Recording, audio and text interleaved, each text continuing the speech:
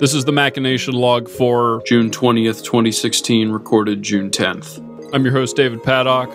Across me in cyberspace is Thomas. Yeah. Hello, it's Thomas Hightower again. Or Thomas, leave out that last part, please. Thank you. Nah, it's fine. All right. It'll all be good. Thomas, what are we here to discuss? We're here to discuss DMing, because I don't think we got enough of it in our last episode, really. And Nick is going to be really upset to not be part of this conversation, but that's okay. Oh, I'm sorry, Nick.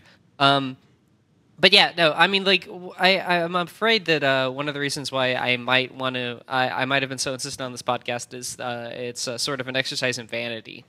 Just for the simple fact that, I actually, tried really hard to make a game unlike other games that I've played, and it failed spectacularly. And I don't know how much I learned from it, necessarily. I was kind of hoping on us sussing that out together. In terms of what one can do in a storytelling capacity. Well, this is good because I've been out of practice for a long time, so hopefully with two jaded mofos on the phone at the same time, we can get to the heart of whatever the hell conundrum you've put yourself in at great personal expense, both in the form of arrogance and shame. So. The twins, I like to call them, actually. Yeah.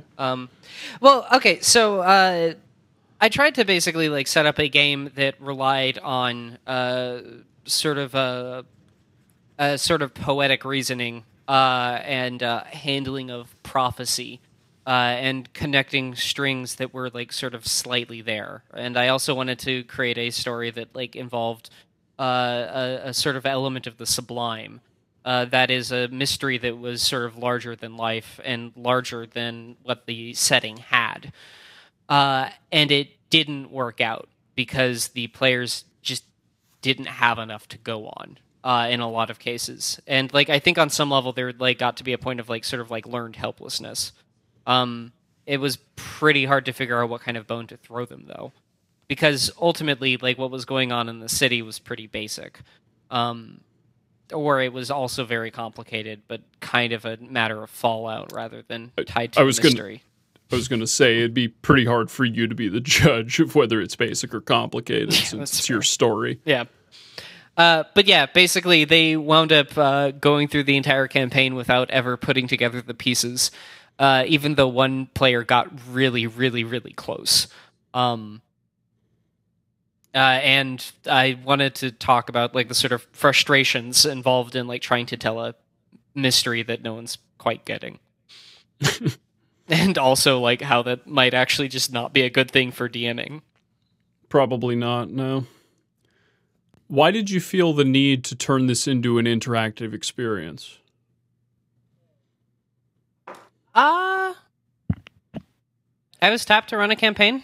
And I thought it would be, I wanted to see whether or not this kind of thing would wind up working out, in a campaign. Okay. So yeah, I mean, the thing is that this kind of Cloak and Dagger where people wind up playing right into the villain's hands. We've done that before. But in terms of sort of piecing together a mystery from dreams and prophecies and these sort of half these sort of half uncovered letters that we'd never have done, and that's what I was aiming to do. Yeah, it sounds like something that you would have created for a much more insular bit of fiction. Yeah. Again, it was an attempt to sort of push the boundaries. And I'm not entirely sure if it's at all possible, because the thing is that I screwed up a whole bunch of this along the way, and I don't know if it could be done I don't know if doing it better would make it any more feasible. Is my question, sort of.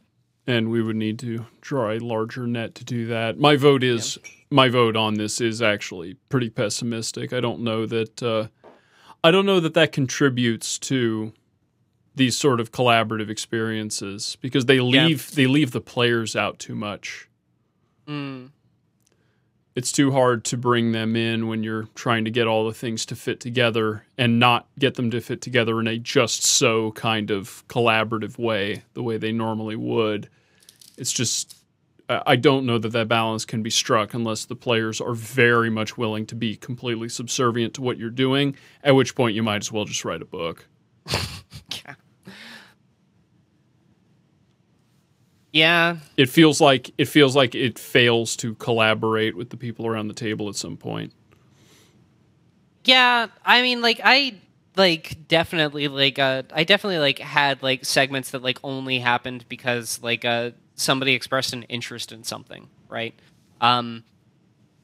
So like there are like certain like parts of it that were like kind of like tailored to a particular character's interest, but like in fact like those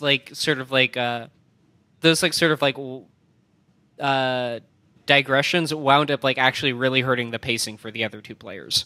I can imagine. Yeah, like it. And like I tried to make it interesting, but like it was actually like in some cases like really hard to fit in. One of the cases actually was really great because like I got like a solid bit of narrative out of it that sort of like gave them like another perspective on like what the story was about. But yeah, I mean, I guess like there is like kind of like a sense of like directorship, and like I was really trying to avoid that. Like I was really trying to like sort of like make sure that it was like a fairly open world, where like they could basically do whatever it was that they wanted. But like it did wind up at some point being, well, I don't know what the right move is to make, so I'm going to go with the most obvious one, which is probably why they wound up killing the Marauder in the first place. I'm guessing. I'm not entirely sure. I asked them about it, and they were like, I don't know. It just seemed like the right thing to do, because we didn't want the city to burn down. Naturally. Yeah. So yeah, so like this kind of fiction, I've read it. It's fantastic when it works. You know, when you like notice like, oh, you know, here's a mention of lions, and like, you know, like earlier on someone mentioned something about Singapore. Singapore is the city of lions, so this means something. Like that kind of thing. It's been really gratifying to consume, and I just like tried to like deliver like that same thing to a role-playing game, and it turns out that people actually like probably need a little bit more of a concrete grasp of what's going on. Or at least some way to meaningfully contribute to it. If they're not going to be able to... I mean, they can at least dwell on it. They've got that going for them, but that's something that normal... I'm trying to compare this to a video game RPG because, like, the concepts in a game like Shadow of Om absolutely reach at least that deep. I mean, the dwelling... By the time it wraps up, they completely fail to deliver on that. But sure, in the meantime, the questions a game like Shadows of Om asks about the nature of power and divine right they're very, very well structured and interesting questions. Interestingly enough, also delivered in a dream sequence. Yeah, I realize why people do that now. It is a really like easy way to basically like have like a thesis statement paraded out in front of you. Yeah, no, absolutely, with no meaningful option to interrupt it for player agency, unfortunately. But that's its own can of worms. That and Baldur's Gate being what it, for those who aren't familiar, I'm going to say Baldur's Gate and Shadows of Om interchangeably. They're the same game. Kind of. I mean, yes, one's a franchise and one's a specific game, but I'm always going to be referring to Shadows of Om because it's the good one. You get to read a lot of Shadows of Om.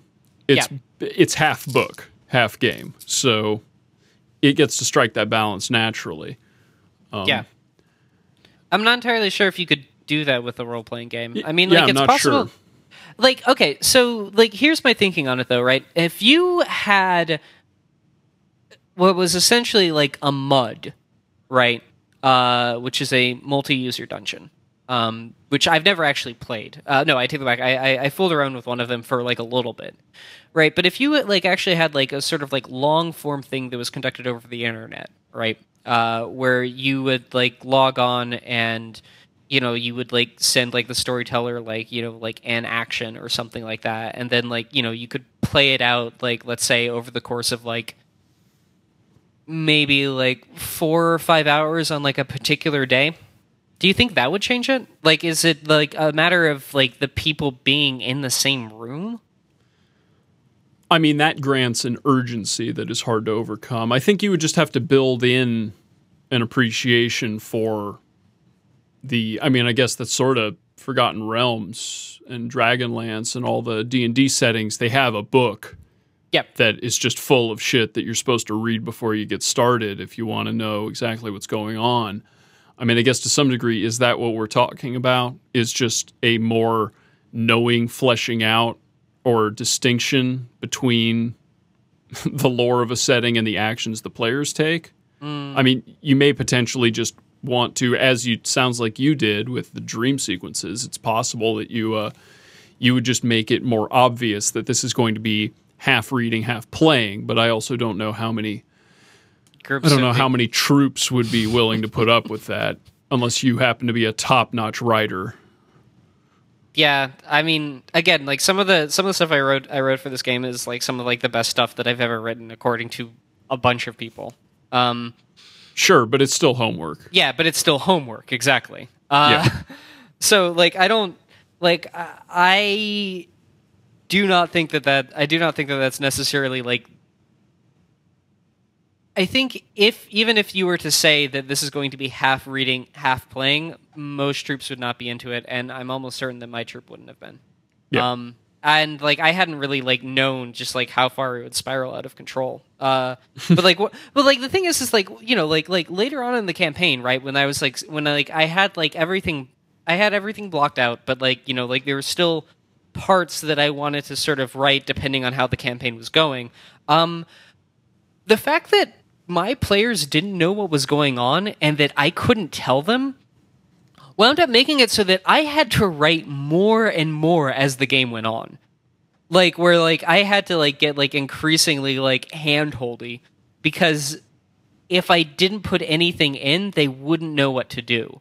And, like, we actually, like, had, like, a couple moments where, like, you know, like, I'd be like, so what do you do? And they're like, I have no idea. I'm gonna go get breakfast. I'm like, okay, cool, you go get breakfast. The waitress's name is Dee, and this is like the conversation that you're having with them. One of the best scenes I played, actually, according to one player. Of course. Of course. So yeah, like I think one of the reasons why I wound up becoming more and more reedy was just because like the players had like less and less to go on, and I wonder what exactly the tonic is for that. Because like. A simpler motivation. I guess so. Yeah, probably. Yeah. I just like, you know, it's like one of those things where like, you know, like somebody it's like when somebody like gets like reflected by like an evil mirror in like some sort of show, and like the person has a palette swap and they're exactly opposite in all of the really superficial ways. This person likes chocolate. This person hates chocolate. This person likes her friends. This person wants to kill her friends.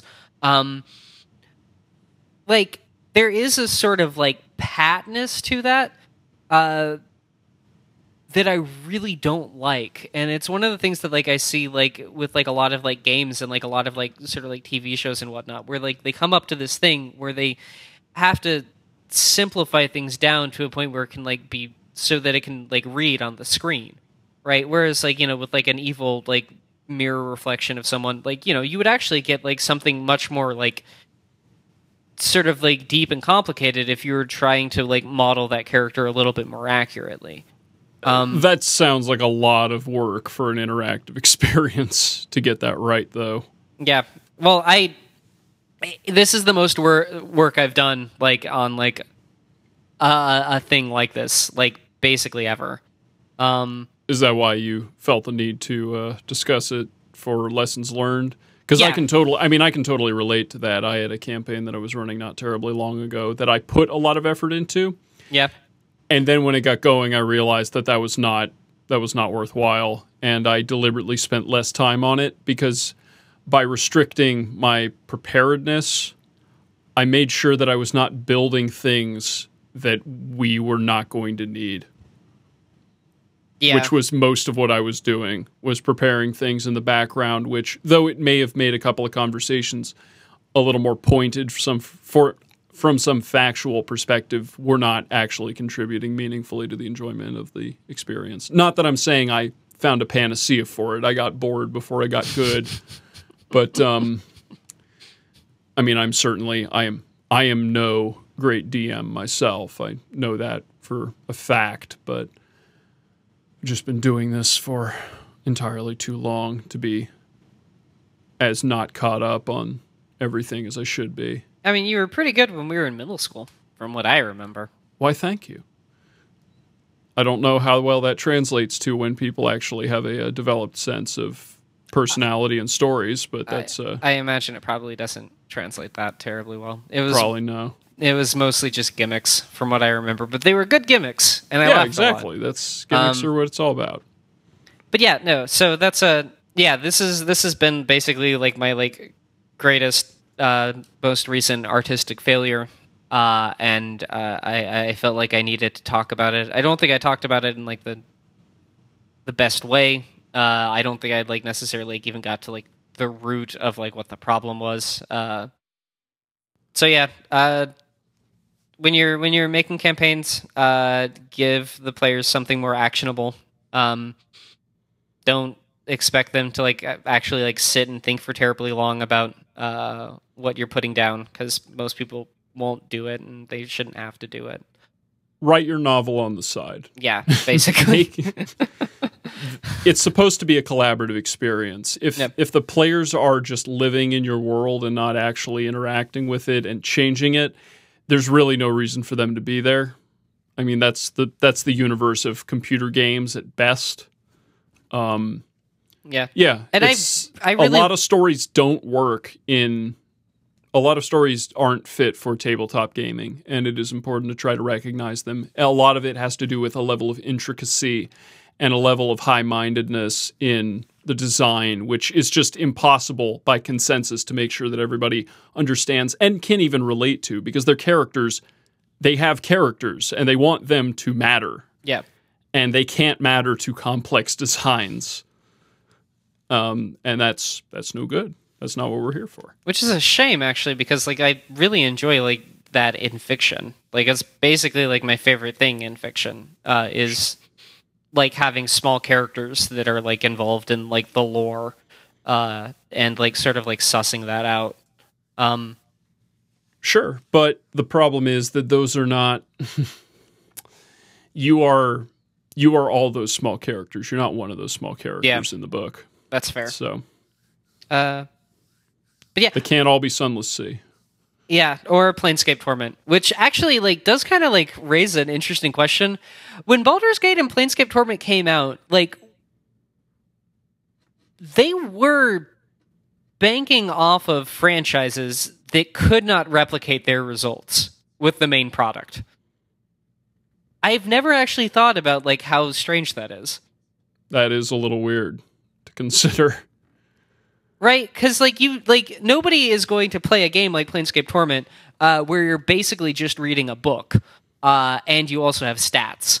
That actually does give me a really good idea that I'm sure someone has tried before. I don't know how many of my friends have played Baldur's Gate 2, but I may have a really easy campaign to set up for them. I thought you swore off DMing. I did, but that's like every crime heist ever. One last job, and I'll be done for good. I've been out of the game, but I'll suit back up for the one last job. No, I've been saying that on all sorts of stuff. I've threatened to do a Legend of Zelda campaign for a long time, which I still think would be fine. I've got a lot of ideas. That's why I constantly get pulled back into the orbit of these games. I just, most of them suck, and then they crash and burn, and I mean, there's a reason I got out in the first place. Yeah. It's just I forget it on a regular basis. But do you think that that's a product of do you think that's a product of you being bad at this? Yes. Really? Just like plain old that? Like you don't think that it's that on some level it's a limit to the medium? Oh, there's definitely some limitations in the medium, but I haven't run into them. I'm the problem most of the time. Yeah. I know that. Yeah. Well, I imagine I could have at the very least made this. I mean, like everybody walked away from the game like feeling like it wasn't a waste of time. Well, yeah, no, it's not. Everybody thanks me for hosting these games. It's just I feel like shit because they could have been better. Yeah. No, and like that is like how I feel. Like I basically like took something that would have been like really really good and like I somehow like just fucked up in a way that made it incomprehensible to people. Alternately, I was thinking, oh, nobody understands this because nobody has a special brain like me, et cetera, et cetera, et cetera. Nope, that's not. Nope. This is to quote. I want to say Neil deGrasse Tyson, as in the case of driving. If you rear end someone, it's the end of the discussion. It's your fault. Yep. If you're writing and someone else is reading and they don't understand, that's your fault. Yep. Yeah. No. Yep. So this is this was entirely my fuck up, and I'm actually like just not planning on DMing anytime soon. Excellent. Because this conversation has me stoked to try it again now. So it's had the exact opposite effect on me. Partly because the idea of just running a Baldur's Gate 2 campaign has this great nostalgia that only I'm gonna feel. David, no, we just like had like this really long conversation about playing a game and telling a story based off of something that only you enjoy. Yeah, exactly. And the conclusion was that it's terrible. Thomas, I don't want to learn anything from this experience. God damn it. All right, well, just like D&D. Start back over from level 1. Or I guess it's like level 9 in Baldur's Gate 2, but... Can I play Minsk? Sure. All right. You want to play Minsk? Shit, even the characters already exist. Yep. This is an amazing idea. This is totally happening. This is such a stupid idea. I don't... Like, I've literally, like, got on this podcast to, like, say to people, hey, like, this thing that I did, like... had a lot of promise and it was very seductive and I fell in love with it and it was terrible, don't do it. And you, the fucking host, like the person who is like entertaining me is like, nah, but like I could do it. No. I don't think I'm going to succeed. I'm just super drawn in by this. I'm reliving Act 1 of this fallacy. Jesus Christ. All right, well, like, I'm not responsible for this. No, it's absolutely fine. Okay. I'm not going to blame you for it. At the beginning of every session, I do want you to, like, mention to everyone, by the way, Thomas isn't responsible for this. Thomas is not at fault for this. You're in here with me. I'm the one doing this to you. Yep, that's correct. All right, now roll perception, Imoen. Yep. All right, so I think that's a note to leave it on. That sounds fine to me. God damn, I am very disappointed with like how like this entire thing went. Why? What was wrong with it? I don't know. I'm still like not like getting like a strong sense of closure. I guess I don't need it. That's good. I don't think you're gonna get it. Promising. I mean, you failed to tell a story. This is what makes writing a bitch in the first place. Yeah. It's the reason why everybody's a writer their whole life and no one's an author. Because you want to write the right words and you fail, but the words are still inside, so you still have to keep writing. Yep. And then on and on and on it goes. And occasionally you take a hiatus, but you come back because maybe you'll get lucky this time. Writing is basically gambling. That's really bleak. I get you. That makes So's sense. writing. Yeah. Oh, that's fair. Not for everyone, actually. Some people some people have like literally talked about how much they enjoy writing and that it's like actually not a huge burden for them. Oh, I mean, for what it's worth, I enjoy writing.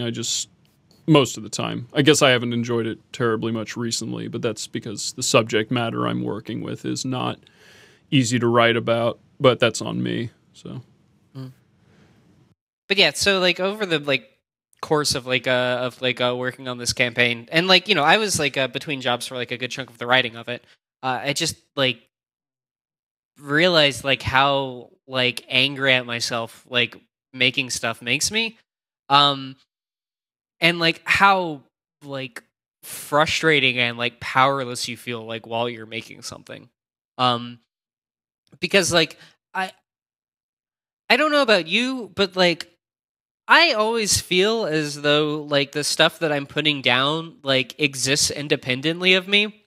I know that that's like not like really true, but like that's how it feels. So basically like every time I make a mistake, uh it feels as though I am letting a good idea down. Um like sort of unavoidably. But like like when I actually like put something down that like is like really really really solid, like I feel like I've done basically the best thing in the world. Um, but like that feeling like lasts for like a paragraph or two. Uh, and like it does feel like like I did something good in the sense that I like gave adequate service to this idea that's very important. Um, so yeah, like this whole process of like making like the game, like wound up being really brutal, and I wound up like getting really frustrated with the players because like I guess on some level it just meant a lot more to me uh than it did to them. And it's not even necessarily that like like I thought they were like terrible peasants who like didn't like understand anything. um I just it made me feel really lonely like the entire process, um because like I had this thing in my head and like it had to come out and I wanted to show it to them, and like I really wanted to like sort of like show like all of the work I put into like having a story that did not reveal itself right away. And a couple of the players like actually said, "No, that was actually a really nice thing about the story was that nobody told us what was going on. We had to figure it out for ourselves." And that was a really refreshing experience. Um, but like I still really really feel like I failed. And the thing is like the stuff that like made the story like more user friendly like felt like an even bigger failure, right? Like laying like having it conveniently like laid out for them that oh the devils are trying to steal souls because buy souls because souls are volition and will and change, and that souls are basically the thing that allows for any entity to have anything resembling agency. Like laying that out, even if I lay it out poetically, it still feels kind of like a shortcoming because I really wanted them to have the feeling of sussing that out themselves. Like that's what I wanted for them. Like more than like anything else was like the feeling of like sort of like peeling back like these like sort of like layers of like static and uncertainty and finding these threads that linked one event to the other, that linked one document to another document. Cuz that is like basically the best feeling in the world that I have when it comes to fiction. Uh and it was just really crushing to like not be able to deliver that to them, um because the like idea that I had was so interesting and compelling to me, uh that like I really wanted them to like have the experience of like not making it up but discovering it, and they didn't really get that, and I felt like I kind of cheated them on that. That actually seems a lot more important to the coherency of this podcast than like anything else. Uh, cool.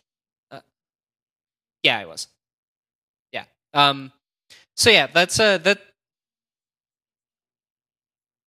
Gotcha. Cool. But yeah, so like that's really the thing that gets me is like I do legitimately feel like every idea that I have is kind of a gift to me. At least like the really good ones. And I don't think it's like terribly arrogant to say that like I want to share this awesome idea with other people because it's not mine. It could occur to anyone else. But I'm the one who gets to share it. And messing that up feels like basically the worst thing in the world. At least in terms of like the realm of ideas. Because it feels like I failed a responsibility. It's not just that I made something bad. It's that like I failed in my duty. So, yeah, I don't know how much that has to do with gaming necessarily, but like frankly, this entire campaign didn't actually have a lot to do with gaming. Which again was like the kind of conceit, right? Was like giving them something that they hadn't had before. But as it turns out, like that's really hard to do, and like the sort of rope wasn't there, I guess. So, I guess the closure is that there is no closure. The debt must be paid. The debt cannot be paid. Good loop around. Yep. And with that, Thomas, thank you for being part of the Machination Log. I fucking hate everything. Thank you for having me. Good morning, everyone. Good morning. How was that? I mean, for what it's worth, we could very easily at this point, now that you've sort of collected your thoughts on where it's going, we could probably scrap the first 20 minutes of this and you could get to the heart of it. Cool. That may actually be easier because trying to follow the thread of where we're going with this in the first 20 when you were just setting everything up is going to be hard because it's your mystery. Oh yeah, no, I am thoroughly regretting scheduling this podcast for that reason. Actually, I had no idea how this was going to go. No, that's fine. If you want to redress and attempt, because the middle of this conversation was fine. I think it was slow getting started because we weren't sure where we wanted to get it to move. Gotcha. I don't know. I'll see if the magic of editing. The twins, I like to call them, actually. Yeah. Well, okay, so I guess I should get started describing what exactly I was trying to do with the story. Yes, you should. Right. So, I've played like a number of games where there's like a plot, and there are hooks and there are twists. And like, it's all very realpolitik-y where like, you're like running errands for people and trying to shore up one person's influence over another person's. And like, there are like some big set pieces every now and then when you like come up against like, like the big bad or something like that. But like, I wanted to like actually like run a game where like prophecy was sort of a big factor and try to like actually like have a sort of sense of the sublime or the unknown, right? A sort of a Lovecraftian bent to it, where something you can buy into that you don't fully understand. Yeah, and like a game where you actually had to think really, really hard about the symbols that you were coming across to sort of deduce what was going on. And so it was a Mage to the Ascension campaign, which should we give like a quick thing on Mage to the Ascension? 15 seconds if you've got one. Cool.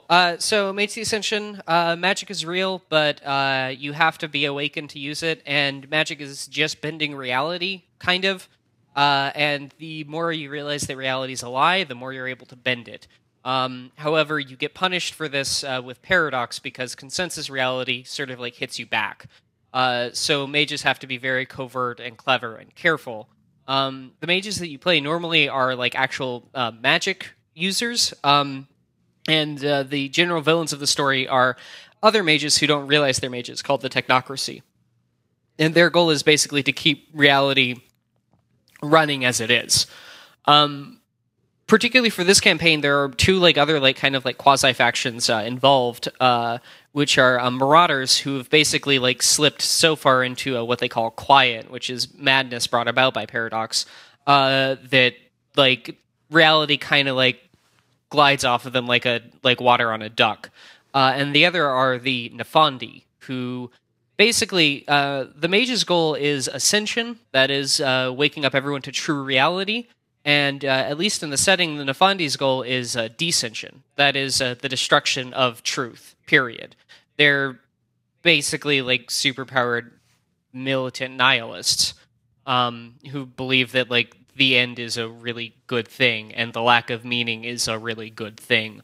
Not in a liberating capacity, but rather in a sort of psychopathic capacity. Sounds stable. Yeah, so so the idea is that the Nefandi are very subtle and very careful because like they're everyone's enemy because they're terrifying and the worst. So the sort of like conceit of the game was that they were kind of shipped back into Chicago after all of the mages had been kind of kicked out. People started dying, and eventually the mages like kind of agreed, oh, we should get out of here then. Without really knowing like why it was that everyone was forced out.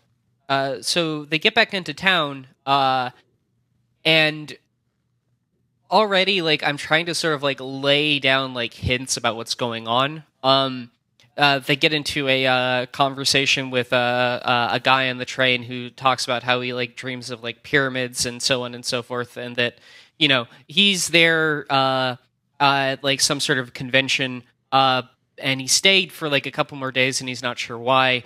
And he says he's actually really scared about what's going on. Is he an Illuminati secret agent? He's a dupe. I meant sleeper agent. I'm sorry.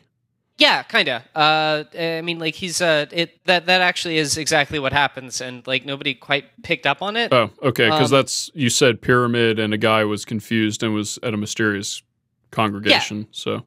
Well, no, it was just a convention. Like it was just like a normal convention. I can't remember what the convention I had him go to was. I think there's it was no such thing as a normal convention in a game like this. Fair enough, but it was an extraterrestrial convention, I think. Which no, in a game like this, like generally like, the extraterrestrial like conventions and so on and so forth are full of bullshit because sleepers don't know what magic really is. And like that was the case with him. Though it was like kind of like my like ploy to like sort of like have like a twist or a surprise at the end, which was asking themselves the question, wait, why did we talk to that guy on the train? Because, like, literally the first thing that happens is that they're in a conversation with him. That didn't really come up, ever. Excellent. So they're going about town, and, like, on, like, the first night, like, they see people, like, carrying a coffin into the train station that they just went to.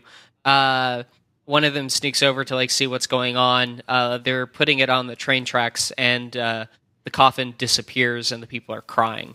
The reason Which why people are crying? The people who are carrying the coffin in. Okay. So it looked like they deduced that it was like some sort of sacrifice or something, right? So one of the things that they have to do in order to get access to this node. Which is basically a font of magical power. And the reason why they're like in town in the first place is because they're offered this node in exchange for going in and finding out what's going on. In order to get possession of this node, they have to pay a water bill. They have to go down to a place called Morningstar Financial, which shows up in basically all of our campaigns in Chicago because it's a real place. Natural. Yeah, despite its like Luciferian bent, which like nobody points out, except everybody points out when they're playing games. So they have to go down there and they have to basically pay it, and then they get ownership of it. So they go down to Luciferian Financial. They go down to Morningstar Financial, and they pay it. And there are hints of like devil influence, and devils are a little like mysterious in this setting. They basically just want souls for some reason. Do you secretly know the reason, or is it actually? Oh no, I know the reason. Okay. I know the entirety of the reason. It's actually a fairly important plot point. Okay. So they go to pay the water bill, and they pay the water bill. And then as they like leave, now being like proper possessors of the Chantry or node, they notice that there's ash falling from the sky, and they look around, and there's no fires. There's no sound of fire trucks. There's just ash, and the people on the street are just walking about like normal, like they don't notice. And the lady who talked to them at Morningstar Financial like notices, and she looks and she says, "Oh, I don't know what's going on." And then she like quickly like takes out her purse and pulls out like the $15 that she has on her, and like shoves it to somebody and says, "Here, take this." The reason for this is because debt has some kind of intrinsic power in this setting. Not in Mage the Ascension proper, but like it's part of like the thing that I was trying to do. So the story goes on. There's kind How of did like you indicate that debt had that power? they made some occult rules as to why it would be that she would want them to be carrying around $15. How was that explained? I explained that, like, well, you know, like there is some precedent for debt having some sort of like occult power, and a place like Morningstar Financial that consults with devils, it makes some sort of sense that there would be like a sort of like intrinsic quality to it, in the same way that you had to pay off a water bill to become a possessor of this chantry and for it to start working for you. I guess I'm just curious how that part of the lore gets fleshed out. Did someone explain that to them? Did you just say that directly? What was the method of delivery? I believe I said it directly. Okay. Because they got a really good roll on their occult thing. Which we wound up having to break up a cult at some point, because like a cult actually like does like too much in Mage the Ascension. So is we it broke the it down. intuition of Mage the Ascension? Yeah, it super is. Well, here's the thing, is that, like, according to the book, it's not. Because according to the book, occult just means, like, knowing stuff about what sleepers believe. The problem is that all of the other books treat occult like it's knowledge about the occult. So, like, the game still, like, kind of has, like, this conceit that it keeps forgetting about on that front. It's not a well put together game. It is just fussy as all hell. But so they rolled really well, and that makes sense. And like it also like kind of they wanted to like know how much they knew about devils, and basically what I told them after a number of successive rolls was that devils take a lot of different shapes, but the only thing that seems consistent across the board is that they are interested in making deals with mortals, not just for souls, but for anything. Souls seem to be like their prime interest, but they are acquirers of debt. So it makes sense that they would be working with a financial firm, or a financial firm would be working with them, rather. So that was kind of like the first like sort of attempt to like introduce them to like the idea of what's going on. They get a whiff of there being a Nefandus at work in the Seers Tower, and they start noticing that like the city's actually a lot quieter than they remember, and everyone seems a lot more scared. And as they go about their investigation, they notice that somebody is doing something in the Seers Tower that is sort of tearing apart the social bonds of the city, and trying to take away what makes the city a city. And in the meantime, they also notice, and I'm generalizing because like this was a really long time ago, and like it's a pretty long story. They also notice that somebody is trying to create some sort of like big magical thing in the Uptown Theater, which has been abandoned for I think 60 years now, probably not that long, but it's a big grand old theater that's been empty for like at least like a handful of decades, right? In like real life? Yeah, in real life. Jesus.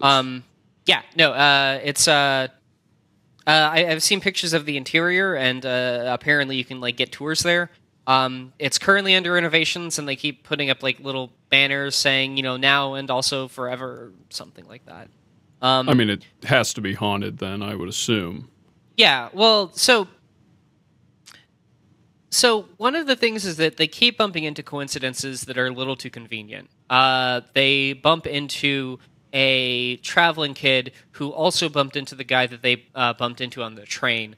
And the kid basically just goes from town to town, like looking for magical objects so that he can pawn them off, essentially. And he winds up coming across like two promising locations. They break into one of the places, and there's like a really complicated like locking mechanism, and that was part of like the thing for that game, was figuring out how to work the lock.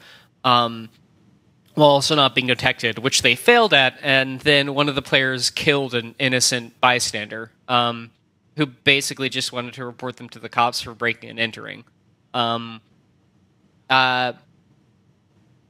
But basically, so like they break in, and there's like a bunch of like headlines and stuff as this person's trying to put together like what's been going on.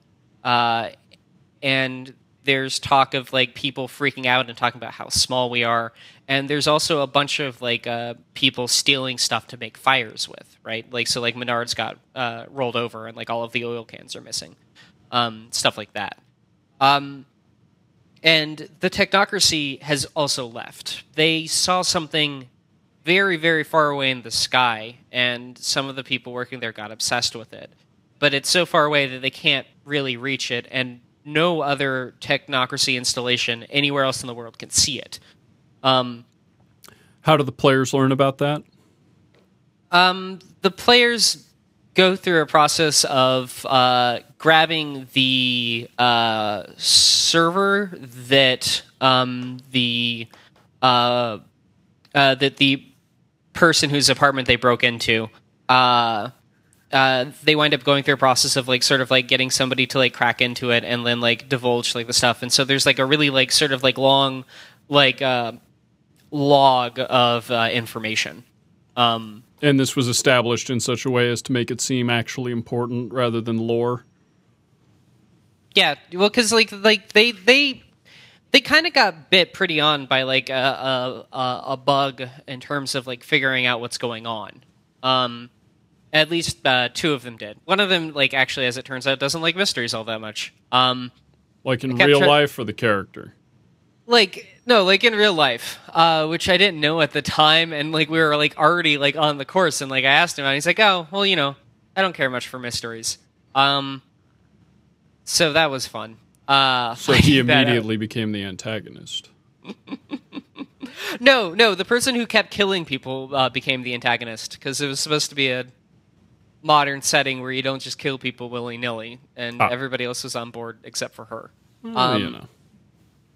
So when they break into the guy's apartment, like it's clear that he's left, that he's bailed more recently, like in like the past couple weeks, and like he even like has like a thing scrawled on the wall saying, figure this out, I'm done. So the technocracy like winds up. The technocracy has fled. But they do know now that there is a big spirit living in the Uptown Theater that has been trying to break out. It's been bound in some way, and it's trying to break out. Fortunately enough, the traveling kid bumps into another character, sort of like a digital librarian. He winds up getting caught trying to break into her place. And she says, okay, well, look, it looks like you guys are trying to figure out what's going on as well. So let's arrange a meeting, and I can tell you what I know. So she gives them a way to get into the Uptown Theater. So she like knows like a passphrase or something like that. That lets them get in.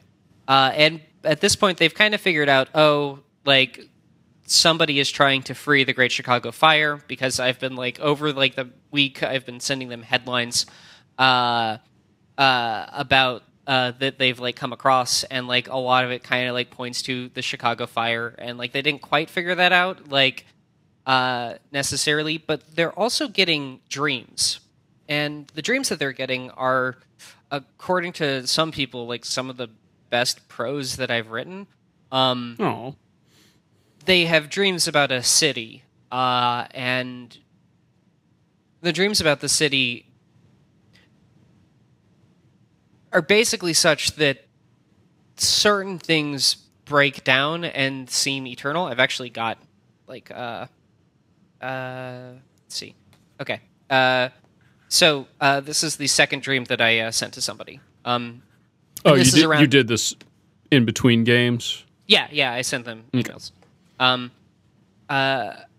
You dreamt of the tower again. You were trying to scale it, but it was so impossibly high that it couldn't be said whether you were making progress. Was the city below one you recognized? The buildings were too far off to be distinguished. There was no light above in this place, only a flickering below that seemed to take on those same vaguely Enochian shapes you remember from your first dream. In her first dream, Enochian is the language of the spirits. Like, a couple of the characters, like speak it and, like, actually, like, kind of, like, made it, like, one of their things. This is, like, Enochian, but far older. It's, like, coming across, like, Harappan script. You could not say how or why you were climbing this tower, but you knew you must. At times you laid still, feeling a great judgment's shadow, only to begin again when it passed on. When you awoke, the city was the same, ash still falling from the sky, but letters in that strange old language floated in your mind, now comprehensible, though unspeakable. A debt must be paid, and that's in caps. So they're getting these dreams of a city that seems eternal and also immeasurable, and they get dreams of a debt, and, you know, as they're going about the city, like, doing, like, other things, like, they're bumping into one person who's convinced that his skin has been repossessed, and that he's asking for money to buy it back. And when they ask him, like, well, who repossessed your skin? He's like, I don't know, but this isn't my skin. A bunch of other, like, sort of, like, horror shows about, like, about people, like, either owing something or punishing people for owing something. At some point, like, some guy, like, singles them out specifically and calls them delinquents and starts firing at them. So there is, like, this, like, sense of, like, a law and debt and a city sort of, like, weighing in on the world now. When they break into the Uptown Theater, they find a marauder who's basically trying to free the Chicago Fire. She's the one behind the cultists making sacrifices in the train stations. And, like, the reason why, like, a couple buildings have burnt down. She's got a congregation. And when they break in, they're up on the catwalk. And they hear her ranting about how the law is trying to... Let's see if I actually got it here. She thinks that she's in a different city, a further city, an endless city. She is breaking the pact that she has agreed to, and Fire is her ally. She did not know how much she would owe. She has been lied to, and those who have lied to her will pay, will pay, will pay, will pay. For Fire asks nothing but takes what it needs, and all things shall take what they need when the laws are burned from the world. And all that is left is the need which cannot be quenched. I thought for a time that I was speaking to the spirits, she says with a half smile. But when they took my sight and cured me of this delusion, now I see that I am destined to become one of them, a grand and nameless hungers that have sworn themselves against the law. So she's ranting about a law that's, like, coming down, and that she's not going to be oppressed by it, and that she will not pay back this debt. And they kill her. They don't even talk to her. They don't stay and listen. They, like, just, like, open fire on her. Drop her in a single round because they didn't build her properly. And then afterwards, like, once, like, the panic has subsided and they're done hiding, they climb down and like they go through like the Umbra and like they find like the spirit of the Chicago Fire. And it turns out that the reason why it's asked her to break it out is because it sees something worse for the city in the Sears Tower. And it's actually a little confused about its position because it's become like this sort of like city emblem. Like our soccer team is literally called the Chicago Fire, right? It's remembered almost fondly at this point. It's got a star on the flag. Yeah, so it's trying to stay relevant, essentially. Yeah. It feels like it's adored, and it feels that there's like this big problem, and like it doesn't know what it should do. So it thinks, oh, I'll just save the city by burning down the Sears Tower, and that'll fix everything. I'll just do that. And at this point, like, at this point, they're trying to figure out why exactly it was that like all of this is going on, because it actually seems like the marauder that they killed was like potentially an ally, and they felt really dumb for it. And they start like making like rolls trying to figure out what's going on, and one of them like ducks out of like the theater to call the librarian, like to tell her what exactly is going on. And like they make enough like successive rolls for me to ask them, wait, so isn't it a little odd that the traveling kid got caught by this librarian? Or I said it was actually something like a bit more like subtle than that. But look, he bumped into the same guy that you bumped into when you're coming into town. That's strange. And this is the other person that you've bumped into. And that's when it dawns on them. Oh, we've been had. That was the Nefandus. And so, like they're like, oh crap. Well, we need to destroy all of our cell phones and like stop communication with her like entirely because she's an expert hacker and so on and so forth. Right. The conceits of a game like this. But they still don't have any clue about what's going on. And what do you mean by no clue? What are they supposed to be trying to put together at this point? What the law is and what the city is. And like they're kind of working on it sort of, but like they keep like sort of like missing it, sometimes by like a wide margin, sometimes by like not a margin at all. Like they've had like dreams of like the city and this being like a thing that is coming for them, and they haven't like actually like looked at what this could mean for Chicago specifically. Does that make sense? What is the heart of this mystery? Okay, so the heart of the mystery is this. And I've at points like I actually like put it almost explicitly. So it comes to light that the Nefandus is working for the city, that the city is ageless, and that they specifically, as mages, are held as more guilty, as breakers of this oath. Which oath? The oath that they broke. They're the main owers of this debt. Okay. And like this is mentioned like a couple times, and it's actually even like suggested that this is somehow related to devils wanting to take souls. They wind up breaking into the Nefandus' office.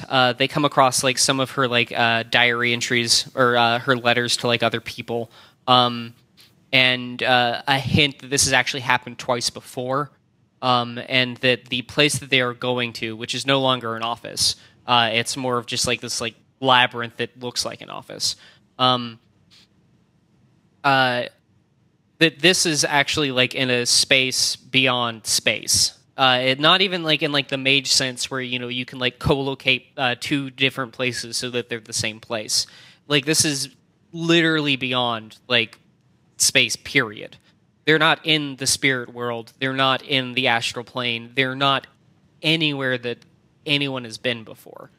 It is rather like this like weird sort of almost conceptual space. What's the relevance of that mechanistically? The relevance of that mechanistically is that correspondence magic doesn't work anymore, and that it's very easy to get lost.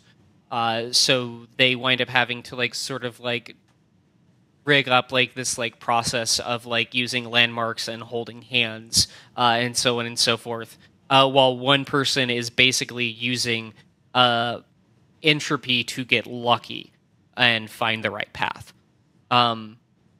It also means that like when they look out the windows, they're like actually like looking out on different places. At one point, like they look up and like they see lights in crimson, scarlet, and violet, 3 colors that are showing up constantly when they have dreams of the city. So they're kind of in the city, but they're also kind of not in the city. In fact, at one point, somebody like goes into a room and a projector turns on. And suddenly they're in a place that is both an alleyway and a pavilion and a drawing room. And all of the things are like sort of hued in violet, scarlet, and emerald. And they bump into a devil.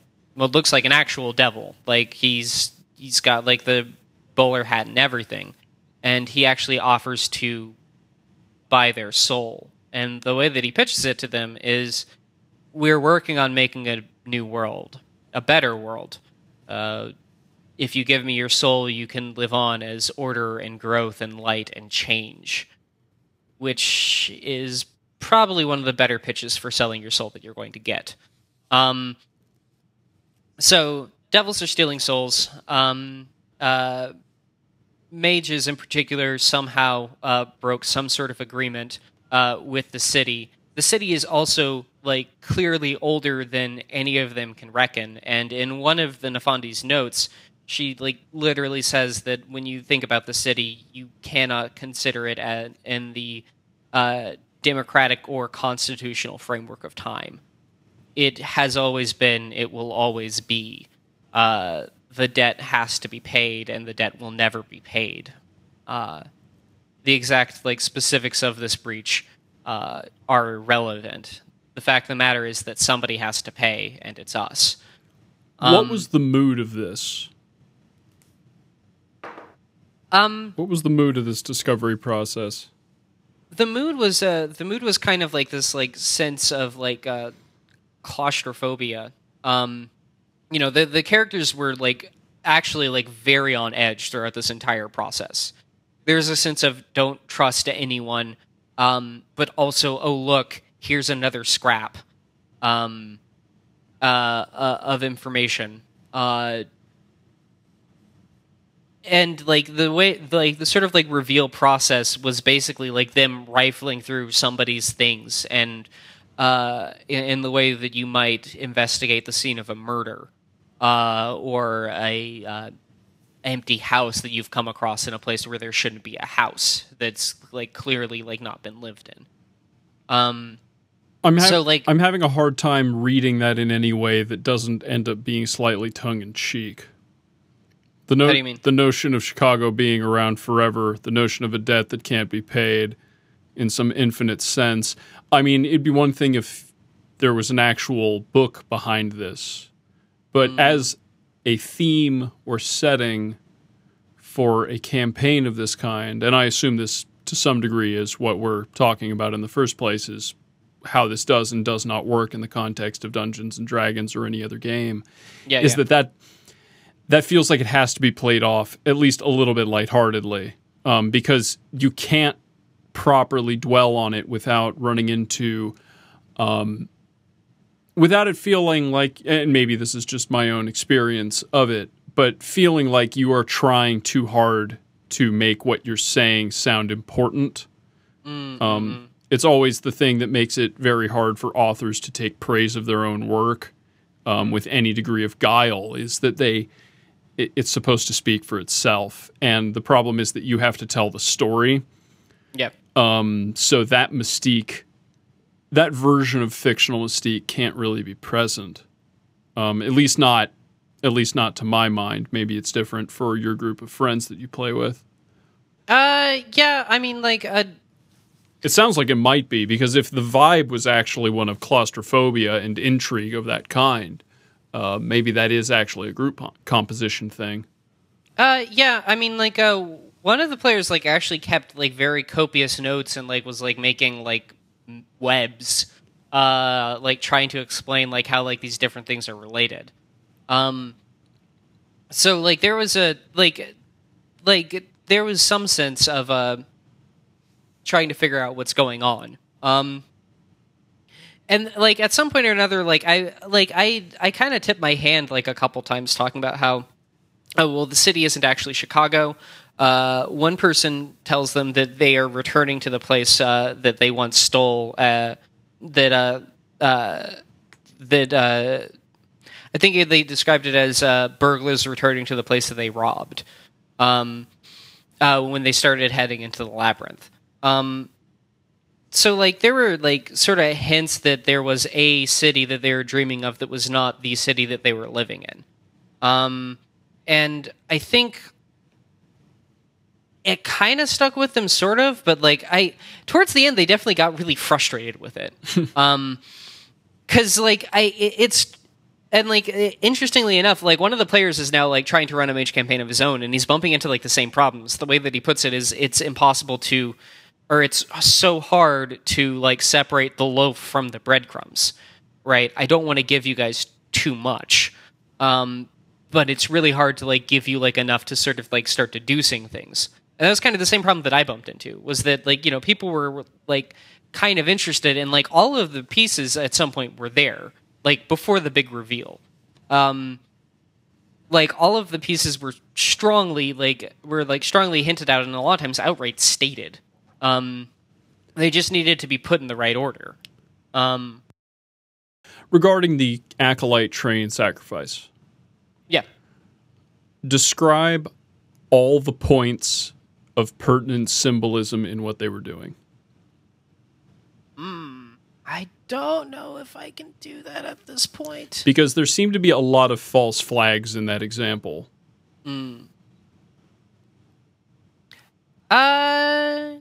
Yeah, there actually are. I think I wrote that part, like, before, like, I was entirely sure what was going on, and then, like, I kind of tied it into the, like, story with the Marauder, which was originally supposed to be the main plot when I was, like, first, like, drafting this out, before, like, the campaign had started. And then, like, it kind of dawned on me that I could do something more with it.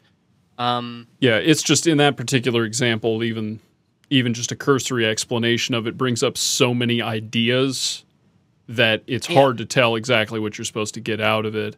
I mean, it to some degree, it's just an application of Chekhov's gun at some point where you need to make sure that every single one of those guns that you set up goes off. Yeah, that they're there for a reason. And there's so much to pull from a visual, like a bunch of people carrying a coffin to a train track and then it disappearing.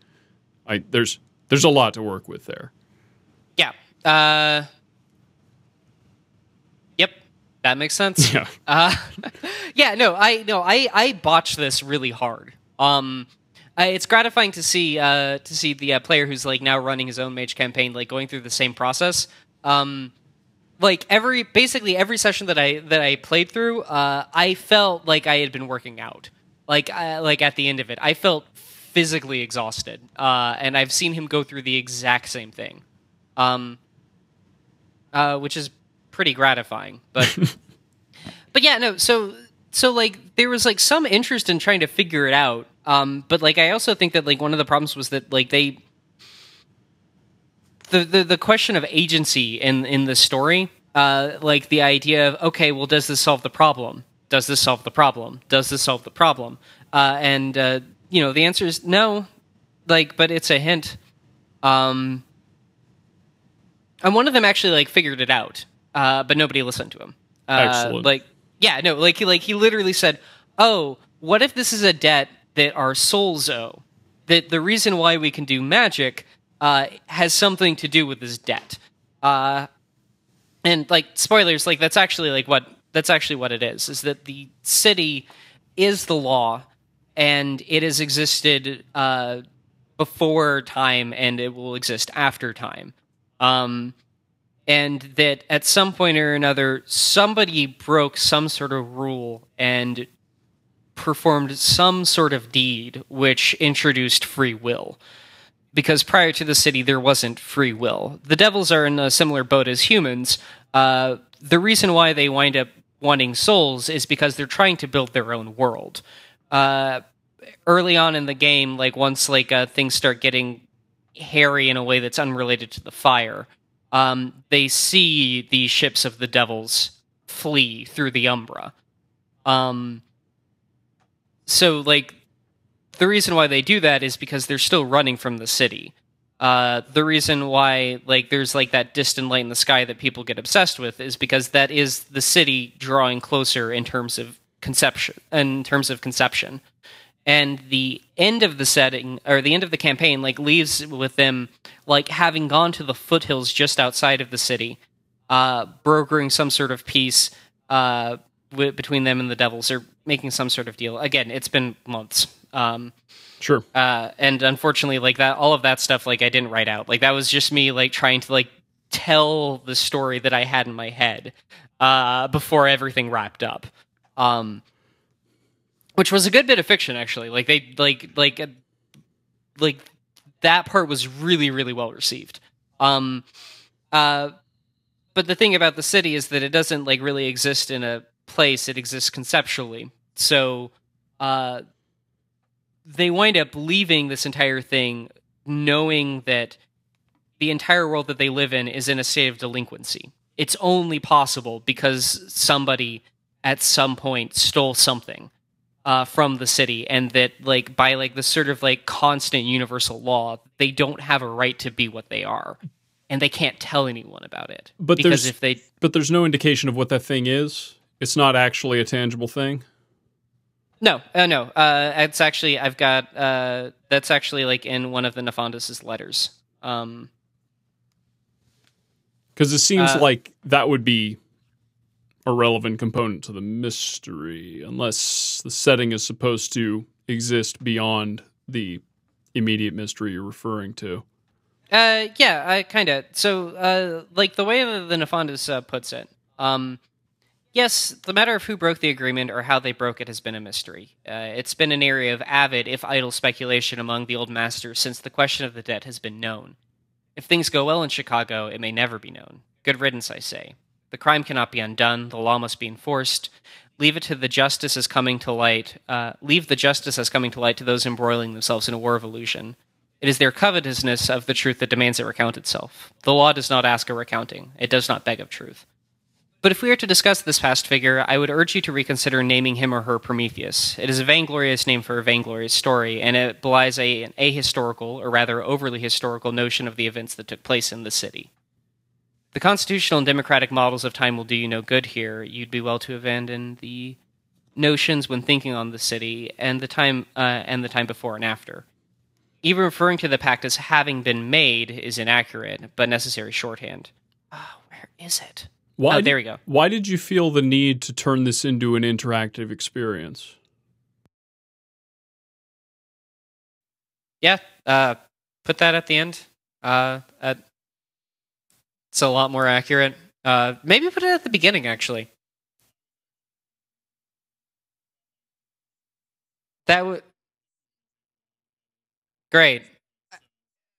It's nice to see that, like, my, like sort of, like, compulsive relationship with this story has created more work for somebody else. Yeah, well, and, like, you know, like, it's not just one-on-one, right? It's three people. One of the people is mute, and they cannot tell you what they understand and what they don't understand, right? Like, that's the trick with this podcasting thing. One of the things that makes me really uncomfortable is that I don't get any feedback from the audience in such a way that I can, like, sort of, like, alter what I'm saying to give them a better idea of, like, what's going on and what I'm getting at.